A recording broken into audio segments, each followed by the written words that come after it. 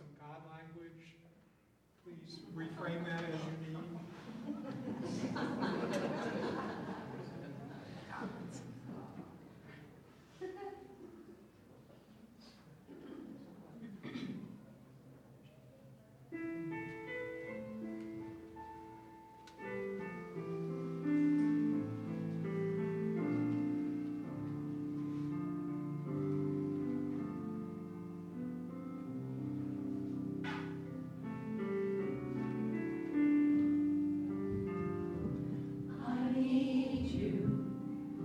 you need.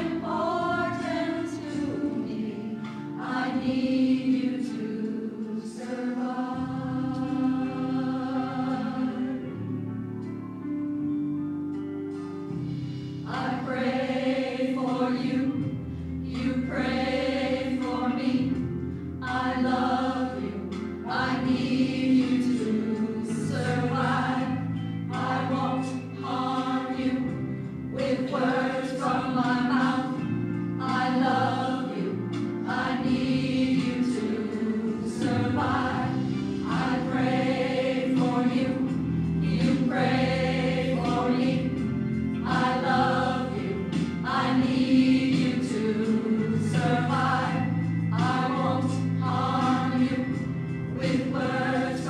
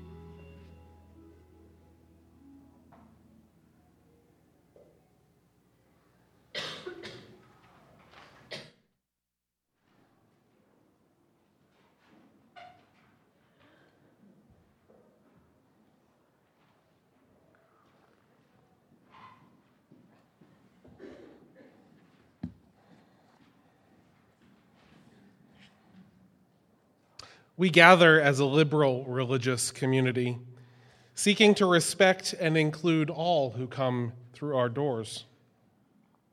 In this community, like in most Unitarian Universalist congregations I've been a part of, we like to spend a lot of time focusing on our similarities, our common covenant to be with one another, our common humanity, our common understanding that as humans we have both the power and the responsibility to make the world a better place. It's good that we have so much in common, and you won't find me arguing with any of that.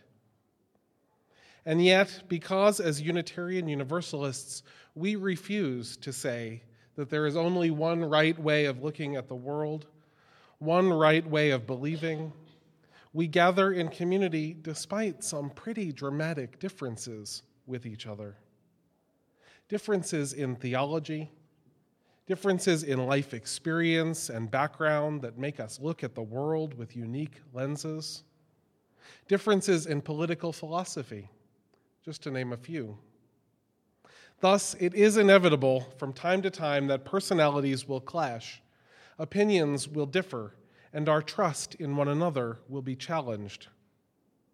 In every community, there will be conflict.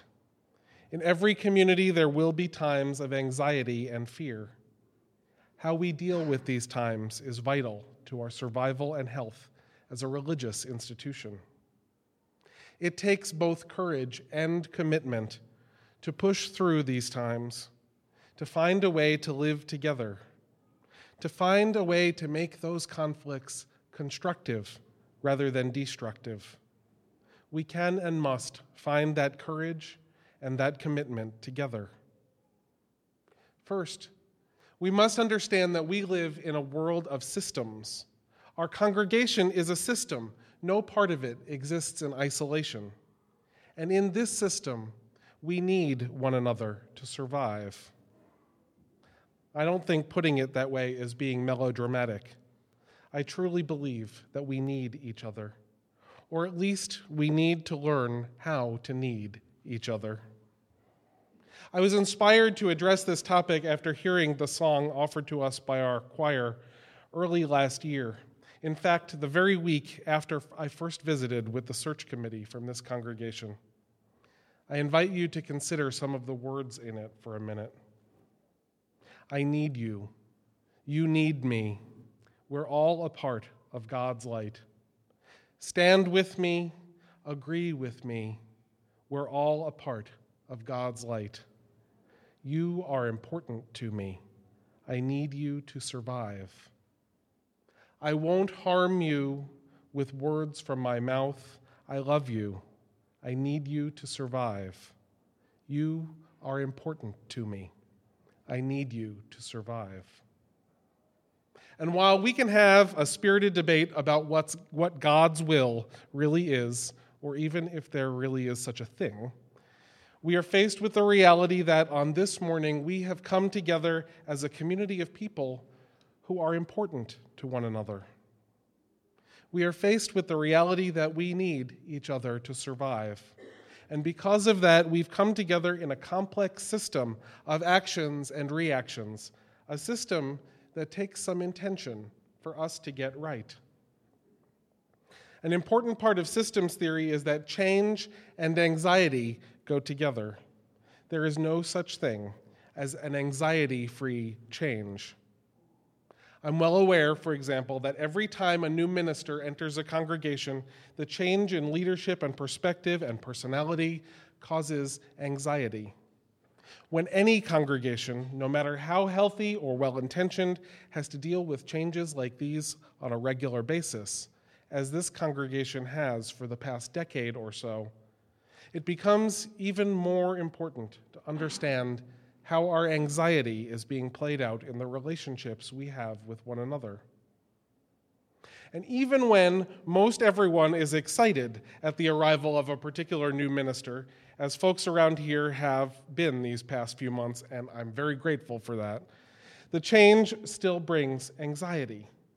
And anxiety in a system needs to be managed. Note that I said managed, not eliminated. Anxiety is not in and of itself a bad thing. Unchecked anxiety, however, is. On the one hand, a system that spends all of its time reacting to the most anxiety it has is unhealthy. But on the other hand, a system with no anxiety at all is dead. The same can be said of our lives and our families. Too much tension is never a good thing, but too little, and we hardly have a reason to get out of bed in the morning. And of course, this is the time of year that provokes anxiety in many of us.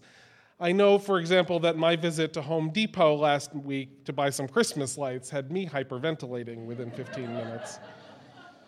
So in our congregation, as in our lives, we need to learn to manage anxiety. But how do we deal with and manage anxiety in a healthy way? Today I offer you 3 things that our congregation can do to manage our anxiety as a group. All 3, I hope, are things that you can also do in your own personal life. First, we must, as a congregation, focus on our mission and our vision. What are the core values our congregation comes together to support? And how do we live those values out there in the world? Starting in the new year, we will be spending a lot of time thinking about those questions. We will all be invited to special startup conversation on February 9th designed to help focus my ministry. Our committee on ministry will be sponsoring conversations. I'll even be preaching a special 3-part sermon series. And our board and our finance committee will be creating different ways in which each of us can map out these things for our fellowship, our mission, and our vision, and how we live those things out in the world. All of those conversations will have as their central goal focusing us on the reason we come together as a community and developing together a common vision for the future. Every single one of them is an opportunity to become energized, to express your concerns, to reduce your anxiety about what might come next for our fellowship. In your homes and families, you can do this too. You can focus on the meaning of family. You can focus in your life on what your most deeply held values are. By living in your life outside of these walls from your most deeply held values, you reduce the dissonance in your life that happens when you try to do something that's different from those values. The second way we can manage anxiety is by working together to develop practices of deep listening. Over the past year, this fellowship has been introduced to one philosophy that helps us do this with one another. The tenets of nonviolent communication, also called compassionate communication, ask us to listen with open hearts and minds. They ask us to speak from our own needs and feelings. As described in the website for the Center for Nonviolent Communication, we are trained to make careful observations free of evaluation and to specify behaviors and conditions that are affecting us. We learn to hear our own deeper needs and those of others, and to identify and clearly articulate what we are wanting in a given moment. When we focus on clarifying what is being observed, felt, and needed, rather than on diagnosing and judging, we discover the depth of our own compassion. Through its emphasis on deep listening to ourselves as well as others, nonviolent communication fosters respect, attentiveness, and empathy, and engenders a mutual desire to give from the heart. The form is simple, yet powerfully transformative. We will be revisiting compassionate communication in the new year as well. In the meantime, we can all learn to listen deeply to our own needs and feelings, as well as to the needs and feelings of others, and in doing so, become more compassionate and less anxious. The last way to manage anxiety in our congregation and in our lives is by cultivating in our midst what is called the non-anxious presence. This is easier than it sounds, and I admit it doesn't sound so easy. Being a non-anxious presence is hard, but it's worth it. It requires that sometimes we just sit and hear what is going on around us. Rather than giving in to the tendency we all have to react to everything around us, sometimes we just need to hear. Rather than being swept up in a swirling spiral of heightening anxiety, of action and reaction and further reaction, sometimes we have to short circuit that spiral and by stopping ourselves from contributing to it. The practice of deep listening is the first step. The practice of non-reactivity, though, is needed as well. Margaret Kornfeld, in the reading we heard earlier, quoted from the Tao Te Ching, in which it is written, "Do you have the patience to wait till your mud settles and your water becomes clear? Can you remain unmoving till the right action arises by itself?" Do you have that patience? Do you have the courage and commitment to learn a new way of being with one another? Do you have the courage and commitment to admit that you need someone else, and in doing so, open yourself up to a new way of being? It has been said that courage is the ability to feel fear and anxiety and act despite it. The artist Georgia O'Keeffe famously said in one of my favorite quotes, "I have been absolutely terrified every moment of my life, and I have never let it stop me from doing a single thing I wanted to do." Eleanor Roosevelt, on the same topic, once said, "You gain strength, courage, and confidence by every experience in which you really stop to look fear in the face. You must do the thing which you think you cannot do." It takes courage to try on a new way of being with one another, a less anxious way. It takes courage not to react when someone is pushing your every button. But courage is not always easy to come by. To act despite one's fears goes against all that fear represents. This is why the key to courage, in my experience, has always been trust. Trust that if I take a calculated risk, things will be okay. My friend Bob once described his enormous courage in making a dramatic career change as falling naked on the universe and trusting that it will catch me. That's a lot of what taking a risk is, isn't it? Trusting that no matter how big the leap is, the landing will be soft. Trusting that the universe, your God or goddess, your family, or your community of supportive friends and loved ones will be watching out for you as you step into the unknown. And trust in a community of faith takes commitment. A commitment to sit with one another through difficulty. A commitment to being in relationship with one another even when it's hard, especially when it's hard. A commitment to behave in ways that let the world know that we mean what we say when we speak of the undivided human family. A commitment to being part of this fellowship. Conflict and anxiety are not in and of themselves bad things. Both of them can lead to productive change. They can challenge us to live up to our principles, to remember our most deeply held values. They can help us create a common vision for the future. In order to see the good sides of conflict and anxiety, we are faced with several challenges, though. We are challenged in our community as well as in our personal lives to sit with conflict, to summon all of our courage and strength to do our best not to react to places of high anxiety.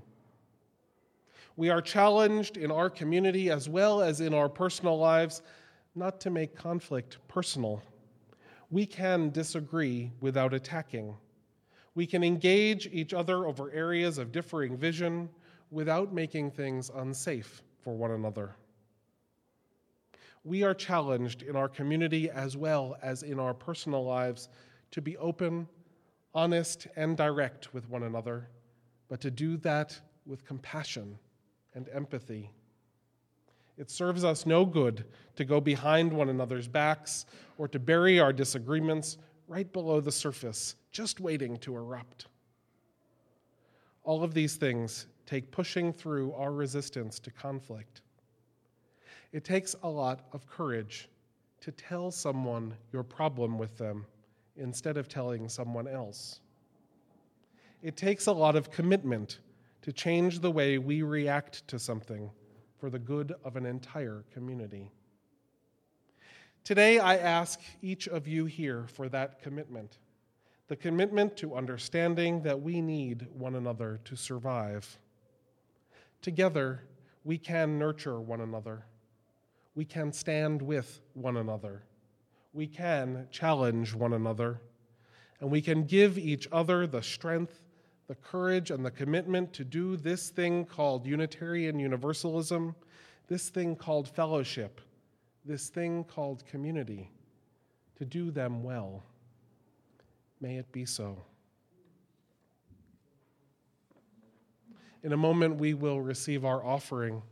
As with every Sunday in November and December, the collection we take in our offering will be split between the many ministries of this fellowship and the Mount Kisco Emergency Homeless Shelter Project. We will be hosting the homeless here in this congregation from December 30th to January 6th. I invite you to speak with Joe Simonetti or Linda McNeil if you're interested in helping with that project.